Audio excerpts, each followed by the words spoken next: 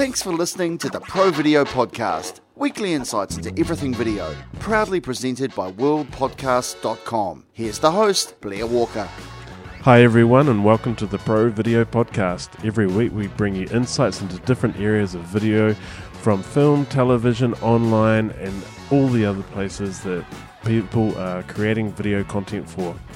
This week I've got two special guests who I've known for a long time and have had the pleasure of meeting in person many times through the communities that we have here in Auckland and New Zealand. So thank you very much, Artie, for coming on the show. Thank you, Blair, for having me here. It's a great pleasure. And thank you, Charlotte, too, for joining us tonight.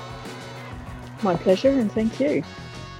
Now, we're doing a Skype call, but you guys are doing it from the same house because you're partners, aren't you? Yep. Yeah, it's pretty much, if you could see where we were talking, you would have laughed because she's on the other side of the bed and I'm like, it's like two couples sitting on the bed with two laptops just talking. Geek Central here. Awesome stuff. Now, I've been wanting to have you guys on the show for a long time because you've been really involved with the communities that we have here for people who are creating creative video content. So thank you for being on the show. Thank you. It's I guess it's as a part of being a New Zealand new. It's these things that we need to get involved more and more to be able to find new friends and more friends and get involved in the society. Yeah, definitely. I'd really like to sort of share with the audience to be in a couple where you're both really passionate about creativity and have similar passions in the professional video industries. I'd really like to take a couple of minutes and share what sort of work you're doing at the moment. We'll dig into your career paths later on, but just a bit of an overview of where you're at now. So, Charlotte, would you mind sort of sharing with the audience what you're doing at the moment and what sort of work you have been doing? Well, I mainly edit for TV. And so at the moment I work on a TV show called Tangata Pacifica, and that is for TV1. That's been going on for 30 years. And I started as a freelancer at TVNZ in 2005, and in 2006 I started working for them, and then I went out to work for independent production companies, and now for the past sort of 2.5 years I've been back as their lead senior editor and just delivering a weekly TV show every week. Awesome. That's a lot of content to be producing every week. So it's about 3 full-on tracks that are 3 minutes, and then it's usually about 4 or 5 newses that can range from 30 seconds to a minute, and then it's like teasers and throws, and then at the moment we have a reality strand, which is usually about an 8-minute story. It's like a little obs dog series, and I don't have much time to cut those, but I always manage. The show must go out no matter when the deadline is. Yeah, but I have 3 days to do it, so it's doable. Nice. Artie, mate, do you want to sort of explain what you're up to at the moment?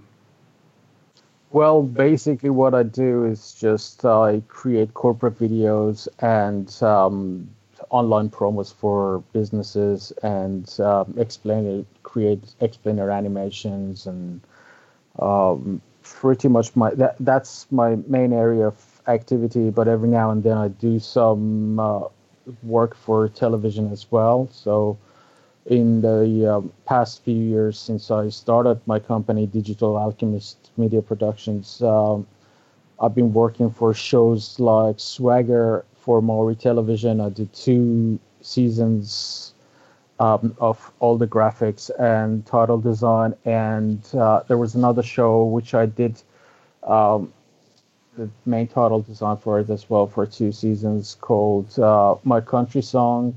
Also, I made the titles for the web series for Tangata Pacifica Plus, and some here and there some work for television as well, which I used to do for many years but mainly the main area of activity that we work on is pretty much corporate videos. Yeah, yeah. And as a creative couple, that's quite different from a lot of people that I know, in that your partner doesn't work in the same industry and really fully understand what goes on in the role.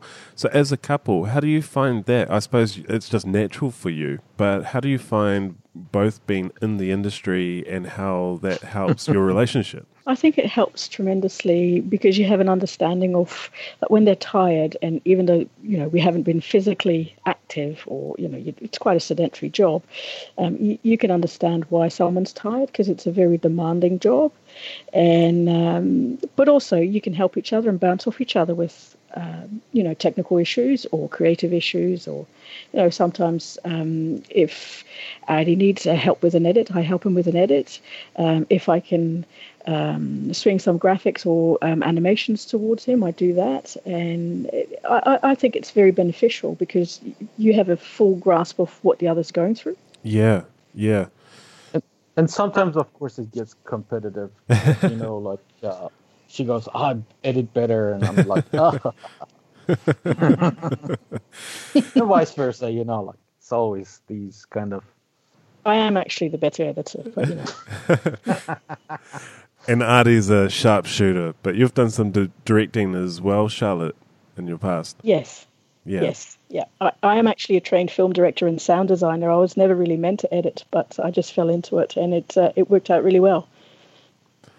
Well, it's pretty much how it worked for me before. Was my father, who is in the same industry, told me that I have to be able to pretty much do everything. So he was always trying to train me as like a commando, if you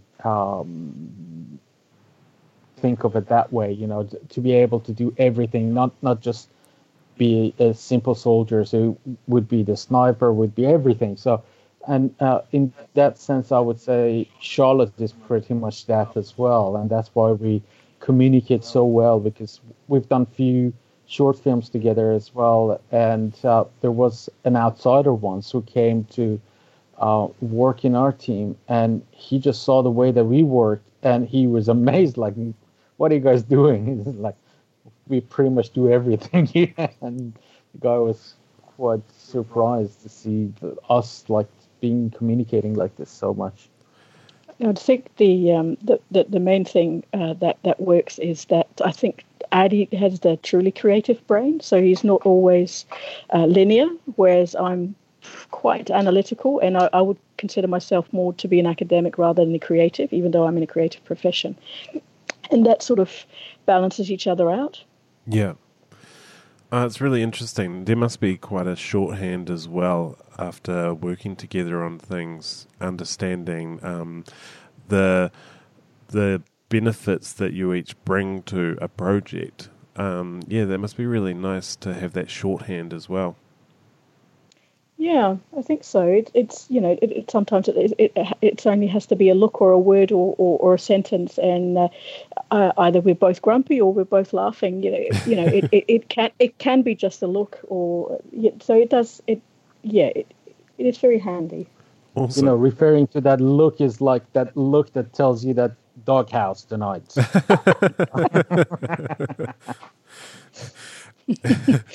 Well, I won't dive into that too much deeper, but I think that's a very, very smart decision, Blair. Now, we've known each other a few years, isn't it, really? Yeah.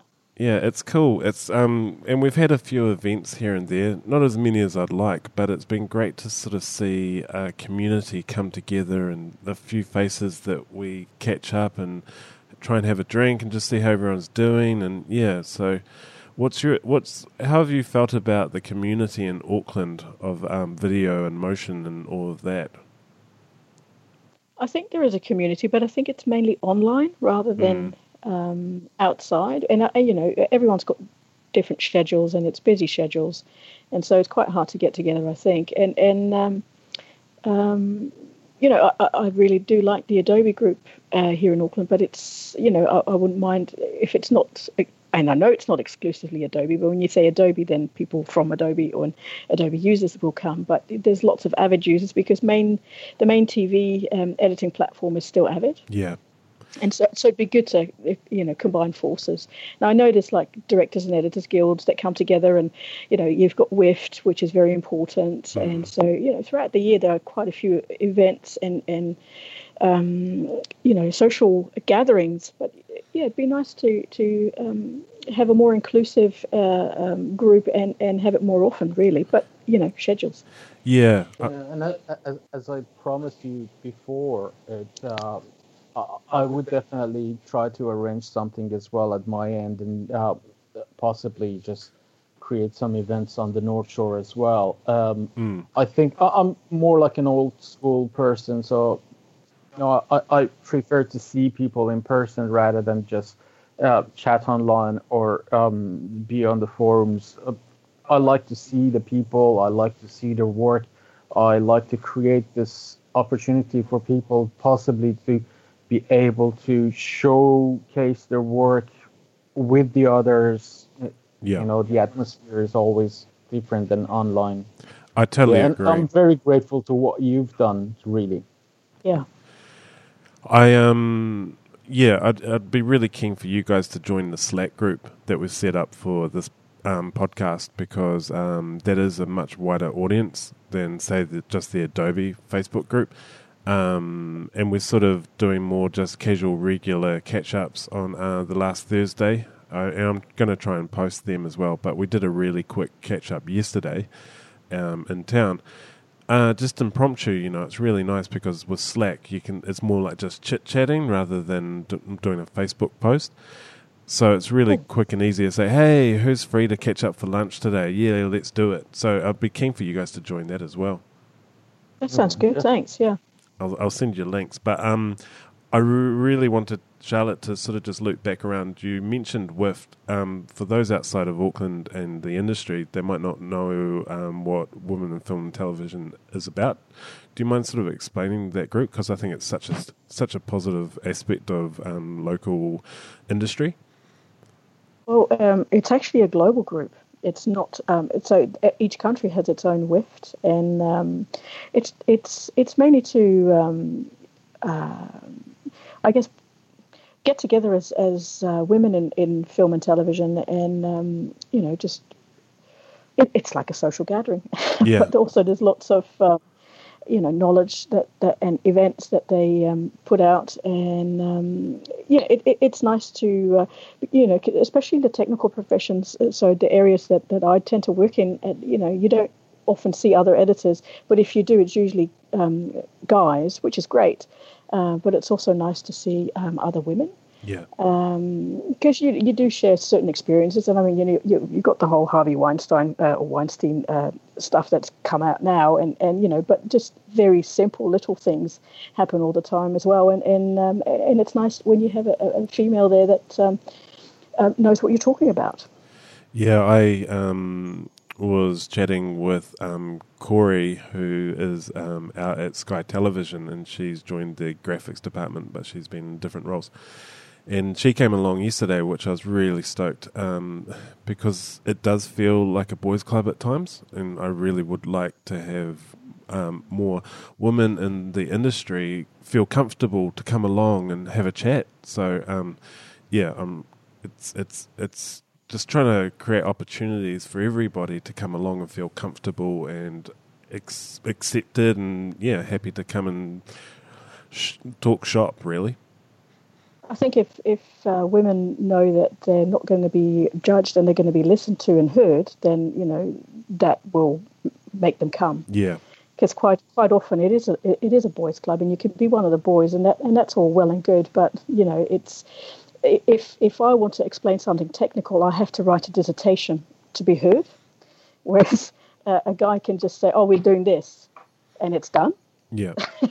And so, and even in a social group, some women, as with some men, they're shy or they're, more reserved, and they won't speak because there's always someone who's a loudmouth, and you just kind of back off. Yeah, I think that I'm pretty much the loudmouth, so I'll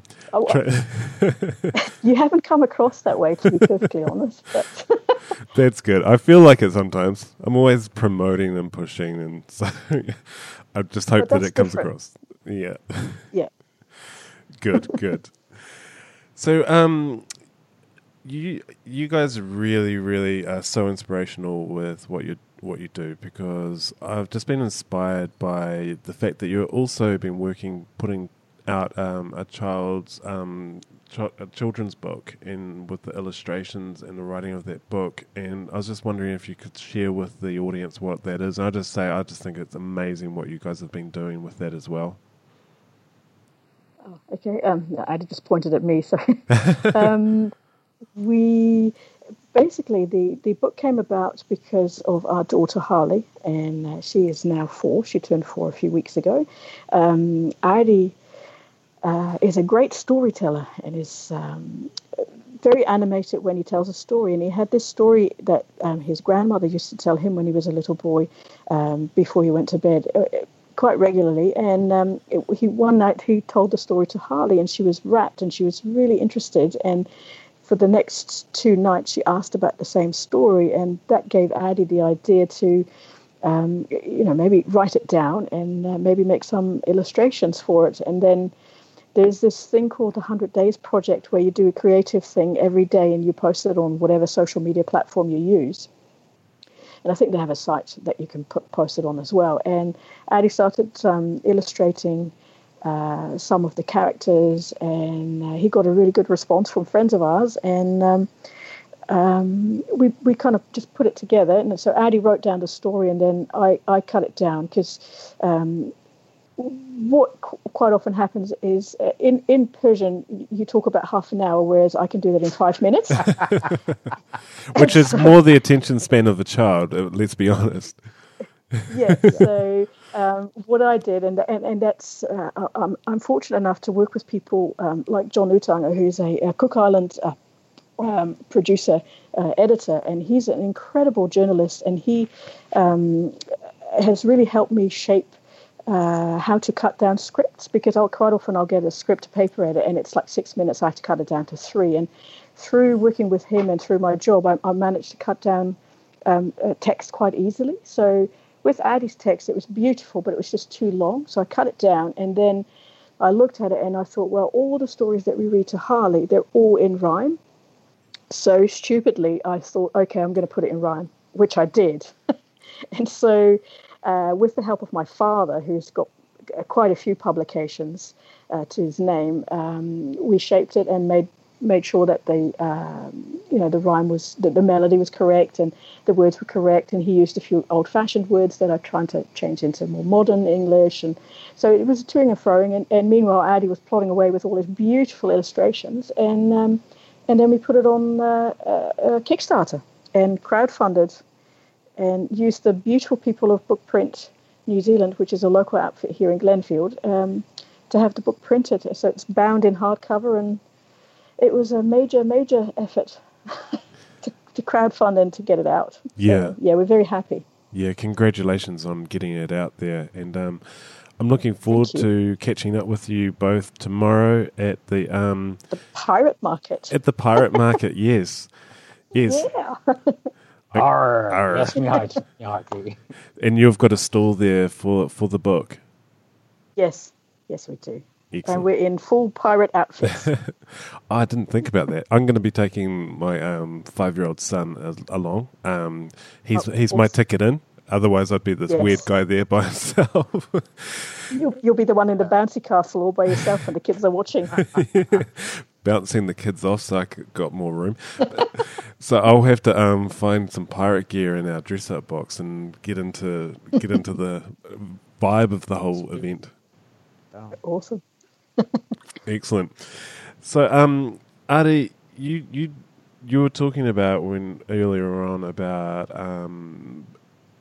going into multiple different disciplines and doing that quite early on in your career. I think that's really interesting, because that was kind of not the done thing a while ago. Most people were really focused on a career path.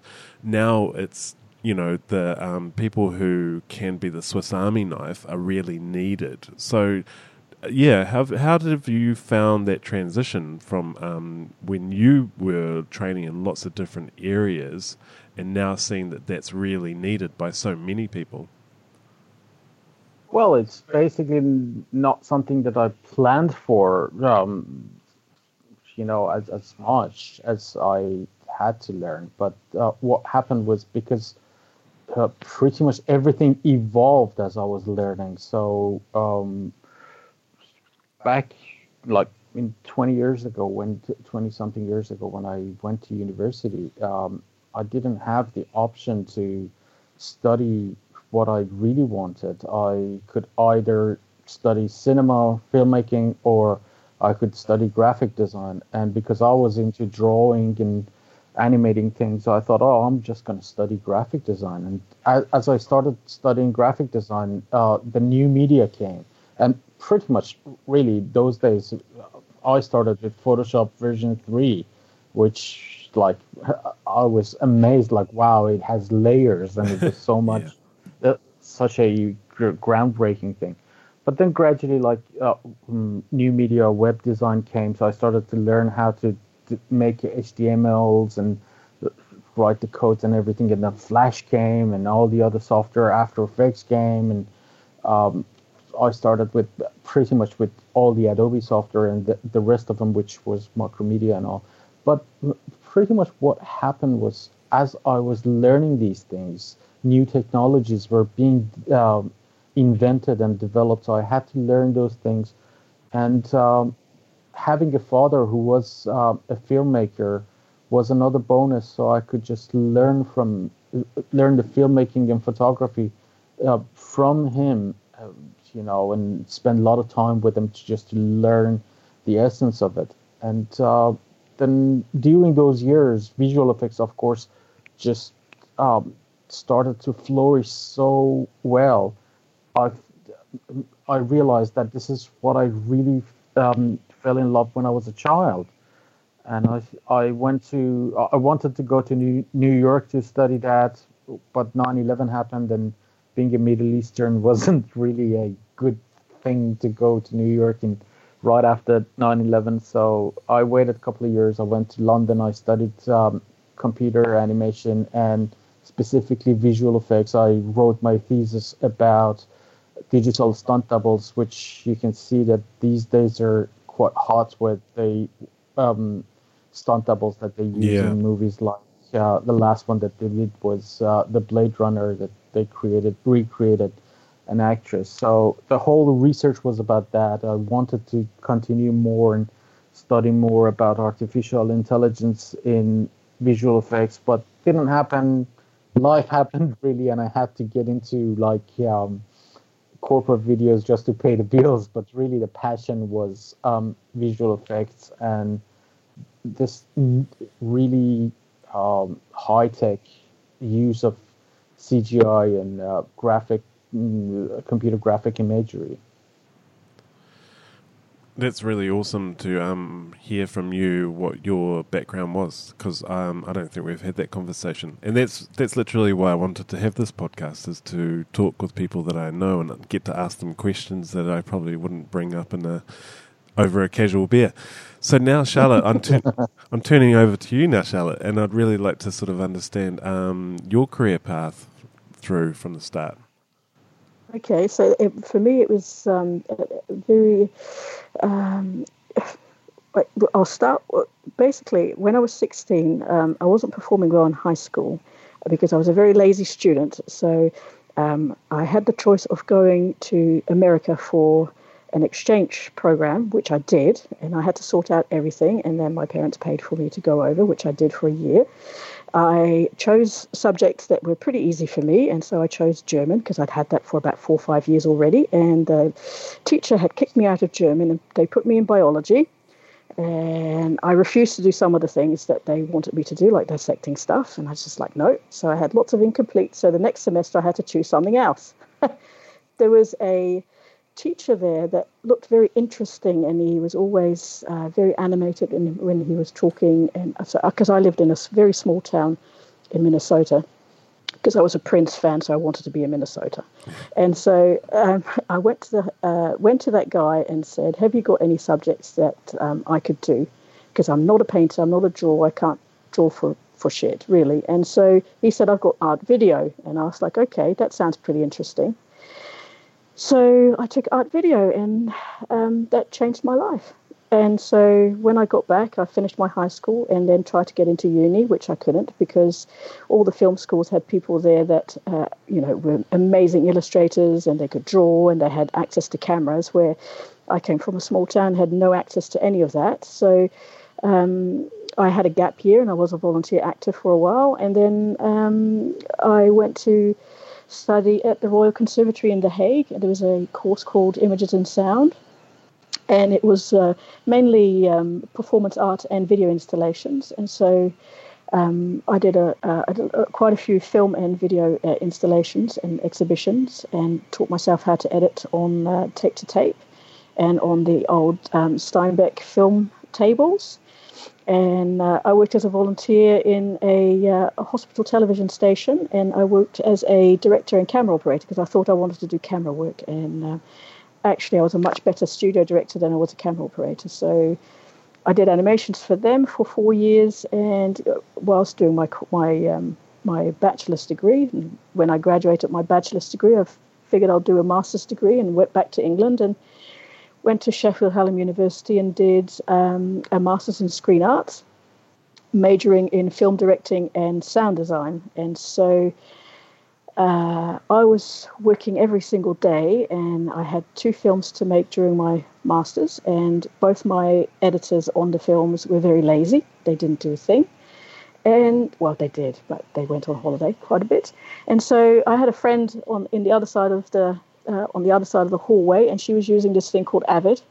And I'd heard about it, and because I'd been editing anyway, I said, can you just show me how that Avid thing works? And she showed me how Avid worked, and I started editing.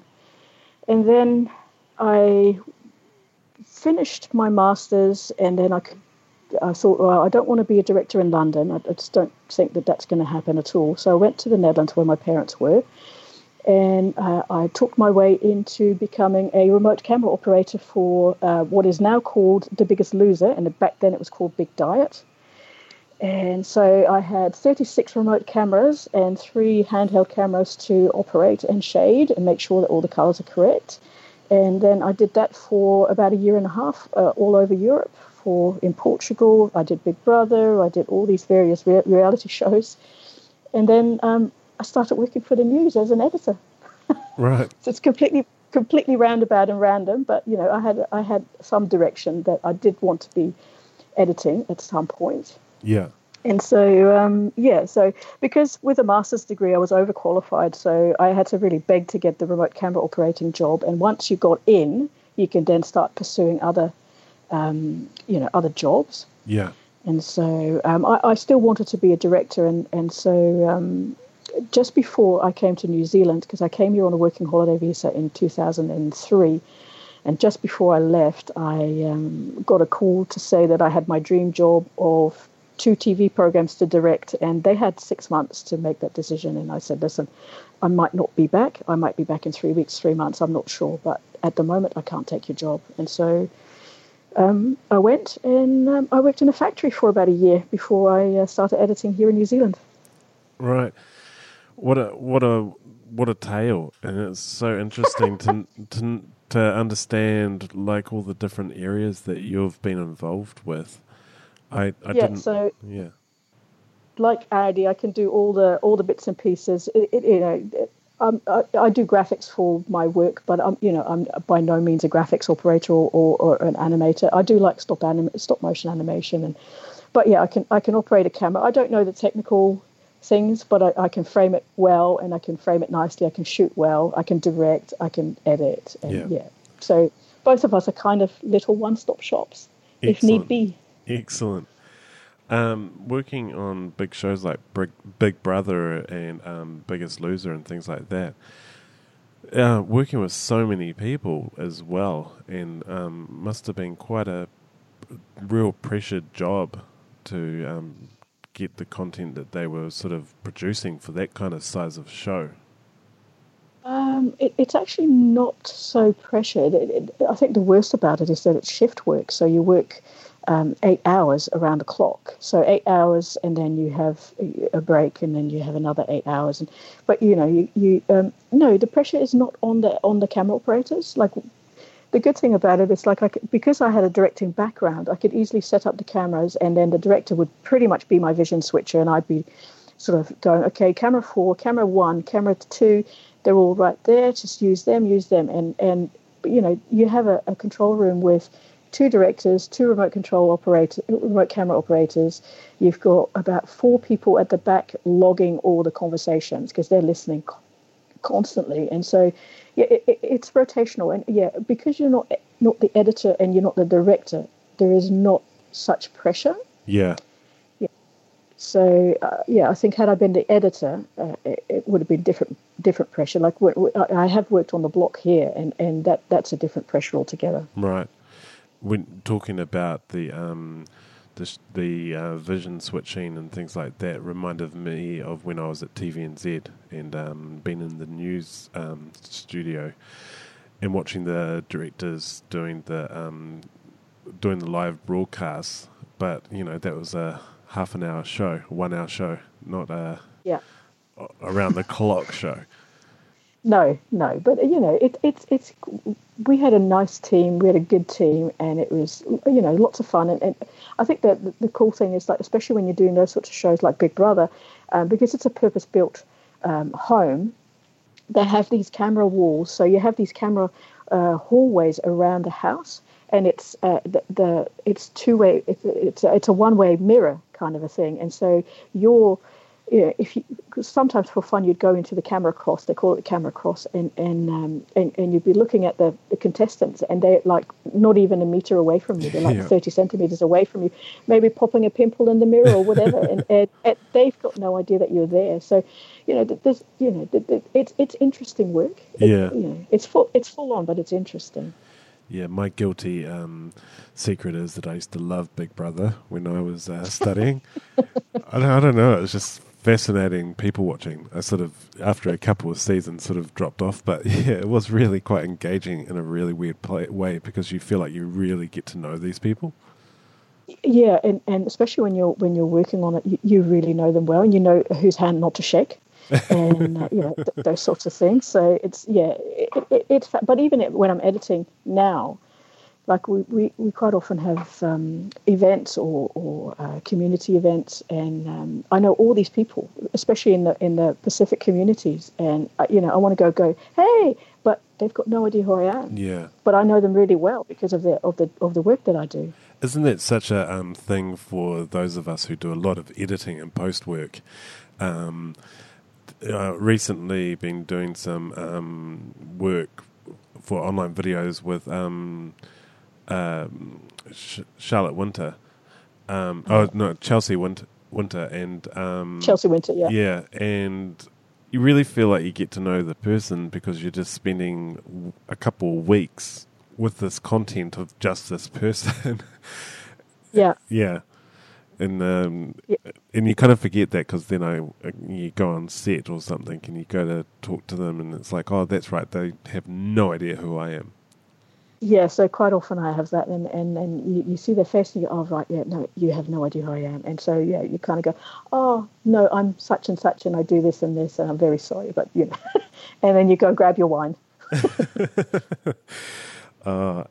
Adi, I'm really always impressed, mate, with your exploration of new creative technologies because you're often asking questions, and I know that you've been looking into Adobe Character Animator recently and been exploring with that, and also 360 video when that started first popping up. Yeah, how much of it is exploration that you can then turn into commercial work, or is it just a real scratching the itch of creativity? Well, it's really what I'm really after is just to create new things to be able to work with. Like, for example, I give you this example that why I should not stand still and just stick to what I've been doing for like quite some time. When I started my first company back in Iran, and I think it was about 16 years ago, and one of the first things I did and I was selling it as a product, was to take panoramic photos with film, of course, back then, and then I was scanning those panoramas, making sure that they're like 30% overlapping, and then scanning those with a good flatbed scanner, and then taking it to Photoshop and try to merge them seamlessly, which took a lot of time to actually create a proper panoramic picture. And I was selling those pictures for like $1,500 to $2,000 each. And now your mobile phone can do that for you in a matter of seconds, really. So a lot of the stuff that we're working on is getting old and obsolete. And you always have to be up to speed with technology and see what it's doing. So I'm exploring these things. Like, for example, I started working on the 360 videos and the VR, but didn't seem to take off as what people expected to be.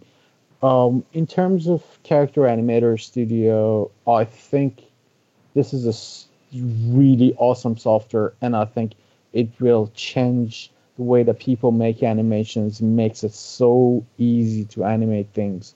And it's a wonderful software. I'm really, really optimistic about that. At the moment, I'm working on an AR project. I think the future is going more toward the augmented reality rather than virtual reality.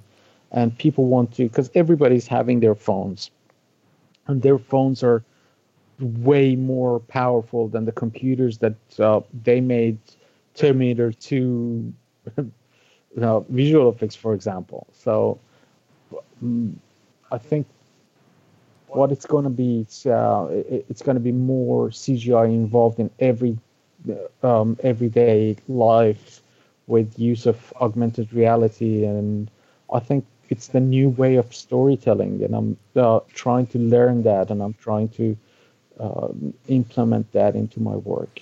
Yeah, well,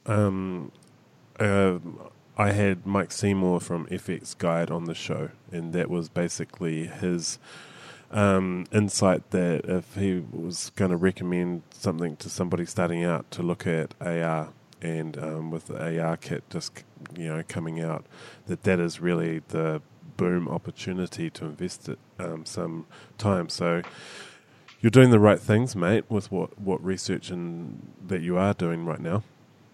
Well, you're looking at the, that Rua Peka Peka that just came out from Radio New Zealand and Mihina Rangi Forbes. That is the kind of stuff that can be even further developed. There's quite a few of those things online now that are really interesting, especially when it comes to the Māori history and power wars and all those sorts of things. So that's definitely. You're saying that you're amazed by what Adi does, and I'm amazed every day at the things that he comes up with. It's, but it's inspirational even for me just to see, and also he'll do something and he'll study something and he'll be an expert the next day. It's amazing. Yeah, Charlotte, do you mind just explaining for overseas listeners what that project is a little bit further? Oh, it's a documentary on the NZ Wars, the New Zealand Wars, and so I'm just looking it up for you now because I don't know the ins and outs of it because I didn't work on it. So, but it's the stories of Rua Peka Peka. It's a documentary highlighting Northland's most infamous armed conflict. Yeah, and that's hosted by Radio New Zealand's Māori Issues correspondent Mihina Rangi Forbes. And so it coincides with the commemorations of the New Zealand War. So it's about 30 minutes. And it just shows you, it's quite an interactive documentary. And you're looking at that, you go, well, that's the kind of content that is interesting to make and very rewarding. Yeah. Yeah. One thing, sorry to add to this, one thing that caught my attention was back in 2004, I went to Edinburgh, and as I went to the castle up in the hill, I saw that people could just carry these devices and choose the language that they want. So everywhere that they were going, there was a number on the plates that just describing that area, and they could just type in that number, and the audio track related to that area would be played in their own language. Cuts to now, I was traveling from Rotorua to here to Auckland, and I stopped somewhere in the middle of the Close to Huntly. Yeah, and it was a cemetery, and I realized that, oh, wait a minute, this is a historical place, and a war happened there. And I thought, wow, just like the American Civil War simulations that people just dress up and all that, what if we could just do everything like that, but in augmented reality? So the tourists can just take out their phone and look around, and they can see the ghost of the ancestors just fighting or explaining something, or even like a tour leader in their own language could just explain to them what that area or what that monument or place that they are in is, or what the whole thing is about. So I think it has a huge potential, not only in the tourism industry, but also in education as well, because you go to Auckland Museum and you can see like how kids are so involved with the interactive activities there, rather than just look at some things that are just there sitting, rather than just being interactive. Yeah. No, I think you're bang on, because I went up to the top of the North Island a couple of years ago with my wife and my sister-in-law, and we stopped off at the sites where the Māori land wars were, and there's a lot of information with signage there about the site, but you have to really sort of use your own imagination of what that would be. And just as you're saying that, if I could actually have an augmented experience where I could see where the past sites were and how they were laid out, and and like you say, if there was a reenactment, and then they could repurpose that for many different tourism experiences, huge opportunity. So I instantly could think of an example that would have enriched that even further experience.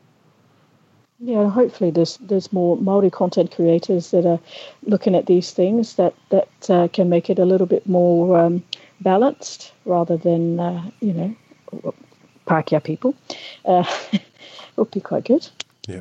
So for overseas listeners, Pākehā people are white people, and the Māori people are indigenous. So a little bit of cultural education there for people wherever you are. I know that some are listening in Russia and US and all over Europe, so shout out to all of our overseas listeners, and we've got a lot of New Zealand and Australian listeners too, so that's awesome. Yeah, Dobry Jutro, Russia. Excellent, yeah. But just to add a little to what Charlotte said, us being foreigners as well, because we're New Zealand new, as they when they sell cars here in New Zealand, and they say it's a New Zealand new. It's been used overseas, but now they import it. You're the first owner in New Zealand. So we are New Zealand new as well. So I'm from Iran, and I grew up in Iran. I studied in London, and then I came here. Charlotte's same from the Netherlands. And for us, just living in New Zealand and being New Zealanders now, we also, all these cultural things are also new to us, and it's more exciting. Like I'm very much familiar with my own heritage and my Persian background, but not with the New Zealand history and New Zealand culture and Maori culture, for instance. And I found it very, very fascinating. Like, for example, that movie that came out a couple of years ago, Deadlands, that was beautiful, brilliant. I love to see the whole history behind it and how the indigenous people of New Zealand were like, or the Moana that came out, even though it's been not exactly telling Pan Pacific.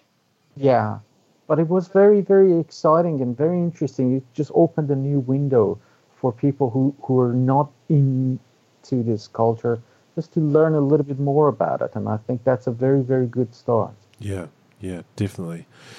I think they're more commercially viable, because for about 30 years there's a program called Wakahuia, which is documentaries in te reo Māori about specific people and prominent people, and so there's lots of Māori content that is just not being seen. Yeah. And it's there. I just wish it came more to the forefront. Yeah. Because I've worked in Māori programming for most of the time that I've been here, and it's just I just want it to be more exposed. I think there's such a richness of history that hasn't been told and isn't known. Last weekend I went to a live recording of a podcast for The Dollop, which is a really popular comedy show, but it's normally about American history. But when they travel to different places, they do one on the local history. So they did an episode on New Zealand. So it was a great show.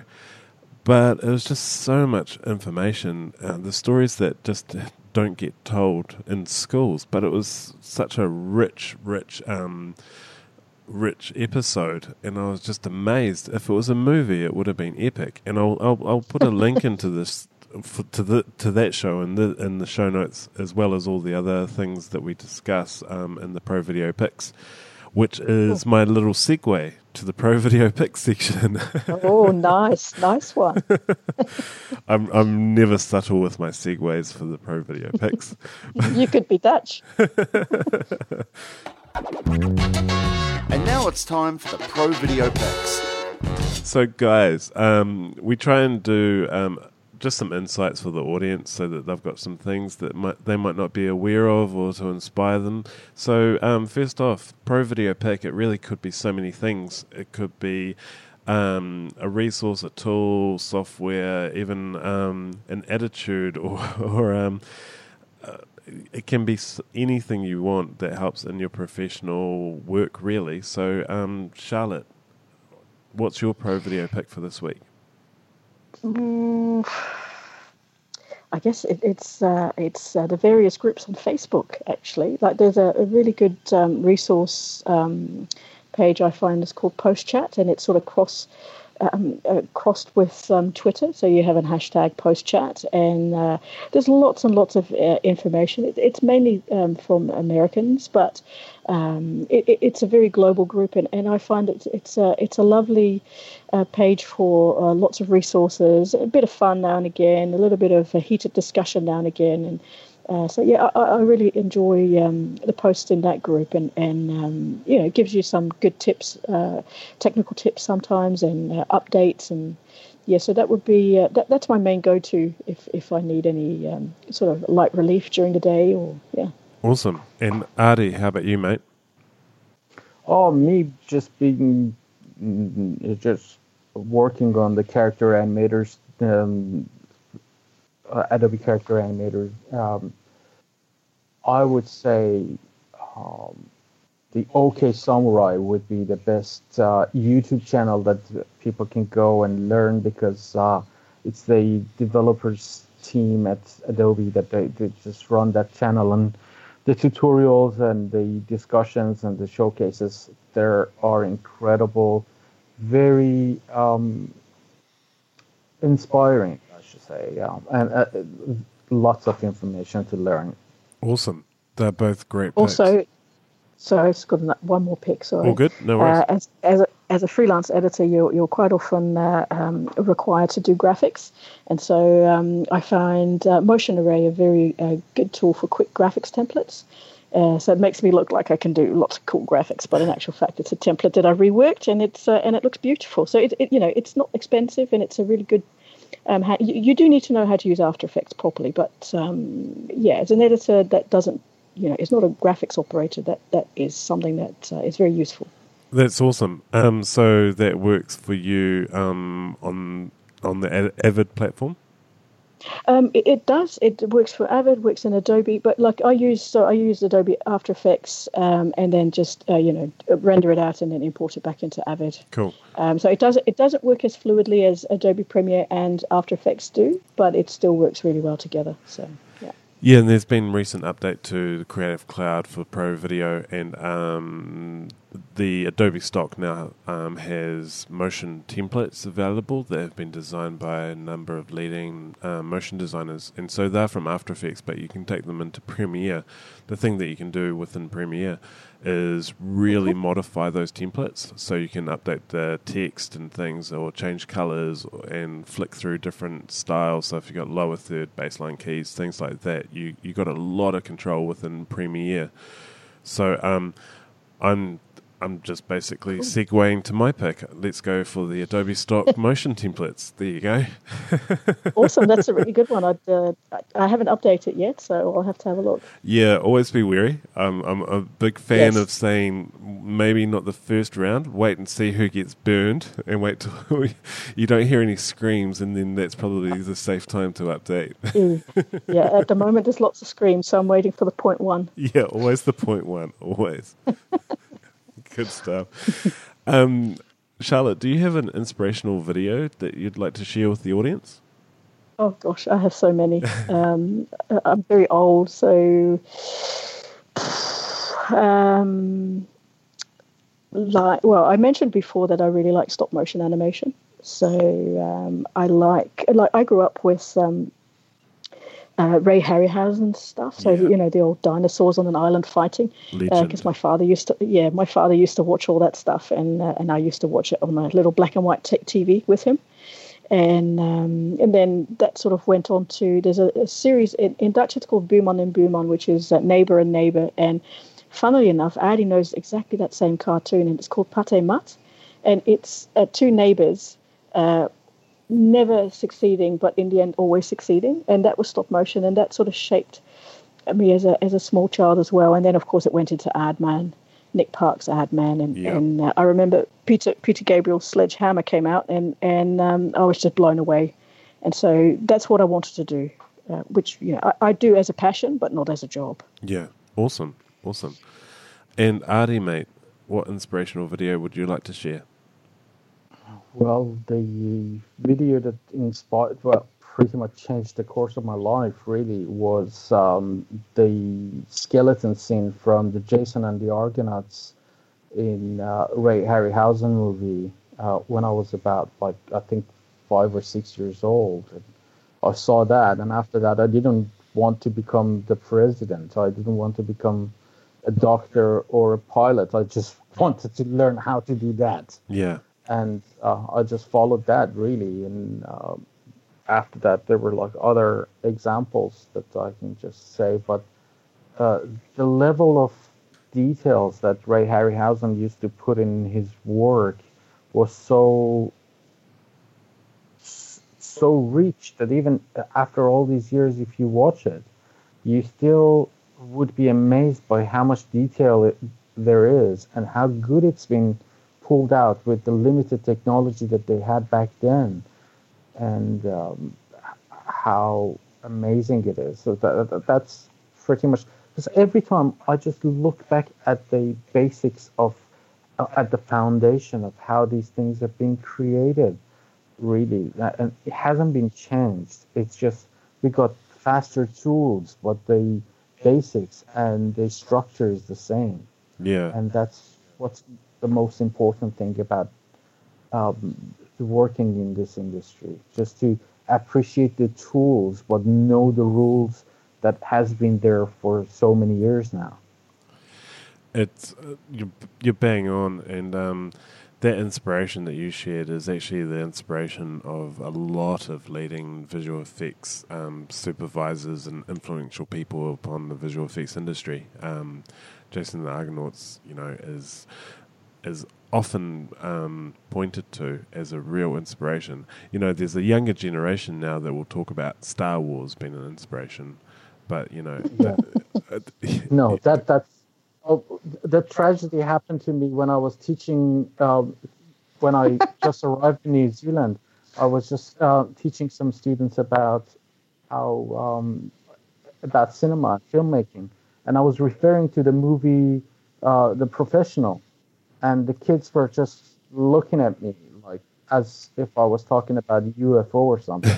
And I said, "Oh, maybe it was called Leon here in New Zealand," and they were like, "No, you haven't heard of it?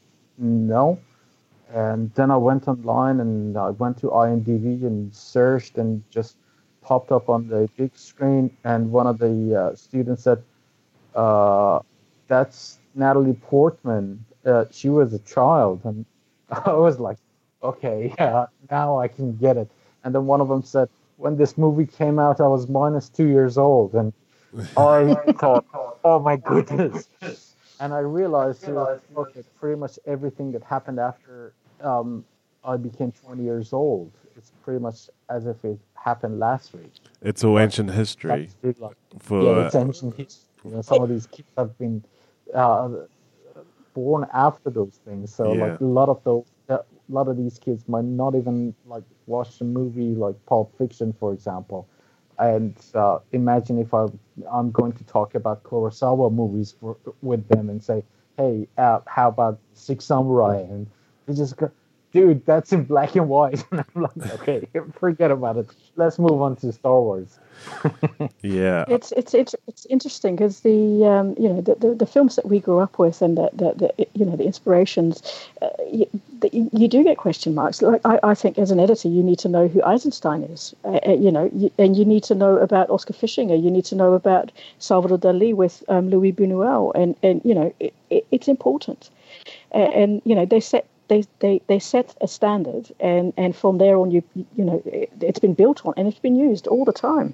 Yeah, it's one of my favorite classes because I studied computer graphic design, but I had a really awesome tutor who taught me film and film history and type and motion and things like that, and I just really loved film history and studying all the old classics like Battleship Potemkin and things like that, and really picking them apart. But if you had just come across it and would have, today it would just get flicked past and not even considered.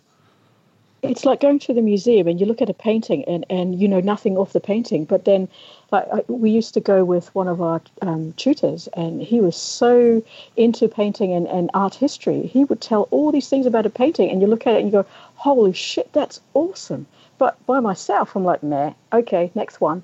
If you have someone who's very engaging and can talk to you about a film or about whatever, really, it makes it more interesting. And so that's, kind of going back to that augmented reality way of learning. Kids learn by play. People learn by play much easier than just by reading and watching. So if you have someone who's really into and has a passion for these things, they can tell you things that you go, "Wow, I didn't know." Like you watch Battleship Potemkin, you go, "What?" But then someone explains to you all the different techniques that have been used, and you go, "Okay, cool." And that that this was the start of those techniques. They came up with that. Exactly.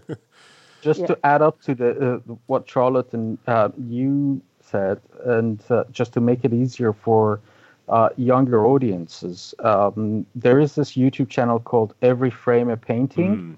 And he's just analyzing different directors' work, including Kurosawa's work and David Fincher's work, which are like, these guys are really icons in filmmaking, and other people there as well. Like, they have to go and watch those.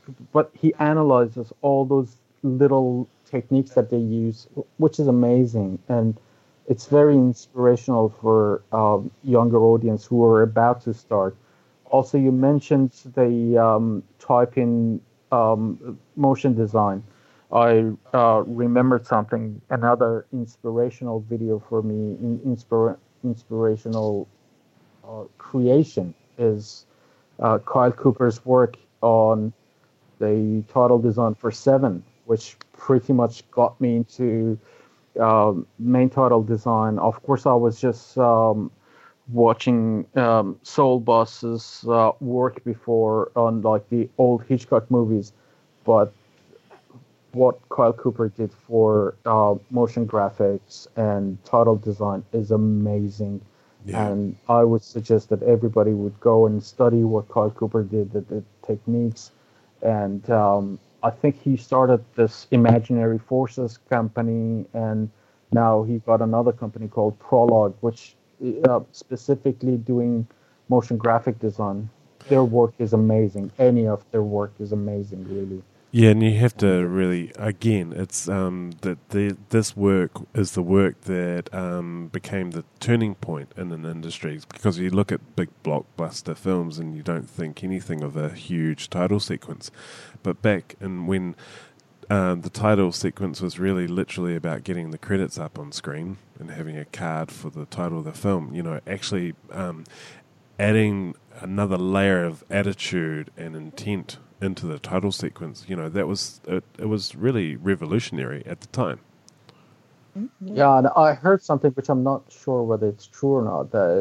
I heard that the laboratory, which was developing the negatives and everything, came back to the producer and said, like, I think you sent us the wrong reel, because it's like the leaders and everything got together very crazy. And then no, that's the thing, that's the real thing. So just develop everything, that's the correct one. Yeah, they weren't used to seeing this. So unusual for them, yeah.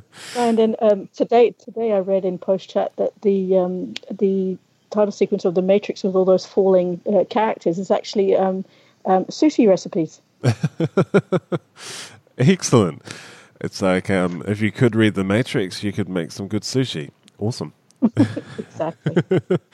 So my inspirational video is from Future Deluxe, and it's Plume for Wacom, and it was created by Future Deluxe, and they were teaming up with Twisted Poly. So I'm a huge fan of Twisted Poly's work. It's just amazing, and this piece is exceptional. It's really beautiful. Plume is about the feathers and things like that, but when you watch it, there's so much richness in the movement of the particles and the feathers growing, and yeah, the lighting's beautiful, the rendering's beautiful, the animation's beautiful. It's just an exquisite piece. What I found really interesting is that Wacom just let Future Deluxe and Twisted Poly do whatever they want, and they discuss in this article a little bit about how difficult it is when you don't have a brief. And so their conceptual process took a lot longer than they felt it should have, but it's almost, it's interesting. The brief can really help guide where a project needs to go. If you've got no brief, it can take a little bit of time to figure out where it should be. Mm-hmm. Yes. So I'm going to put those links and all the others in the show. And guys, where can the listeners follow you online and see what you're up to? Well, that's a very interesting question. Well, I guess the company's website, g-alchemist.com. And my personal website is alemi.me. And my personal website is humanzooproductions.com. And we have a Facebook page for Digital Alchemist. We have a Facebook page for our book. My Facebook I keep private. And my Twitter I kind of keep private too. Fair enough. Fair enough. Yeah. Excellent. Listeners can follow us on our Facebook group, and there'll be a link in the show notes. But if you search Pro Video Podcast on Facebook, you'll find it. And always posting a lot of different content. And a big shout out to some of the Twitter people who have come over and joined that group recently. Yevgeny Zibilov, I'm so sorry, mate, if I've butchered your name. He's at _Zibilov on Twitter, and he joined the Facebook group. But he's been a huge supporter, doing some retweets and likes, so thanks for that, mate. And you can also find us on our Slack group. So really encourage you guys the listeners to join the Slack group, and Artie and Charlotte will be in there because I'll add them to that as well, so you can have a chat with them and me in the Slack group. So awesome guys. Thank you so much for being on the show. It's been an absolute pleasure to have you both on. Thank you very much. Thank you for creating this awesome movement and awesome show. Sweet as. I get to spend some quality time talking to excellent people like yourselves and really getting to understand you and your background a lot more. So I've really enjoyed hearing some things that I just didn't know about you guys. So it's been awesome for me. Oh, thanks, Blair. Excellent, guys. Well, and girls, we'll catch you next week. So have a great one. All right. Cheers. Bye. Join the conversation on Facebook, Instagram or Twitter at Pro Video Podcast. Please subscribe, rate and leave a review on iTunes.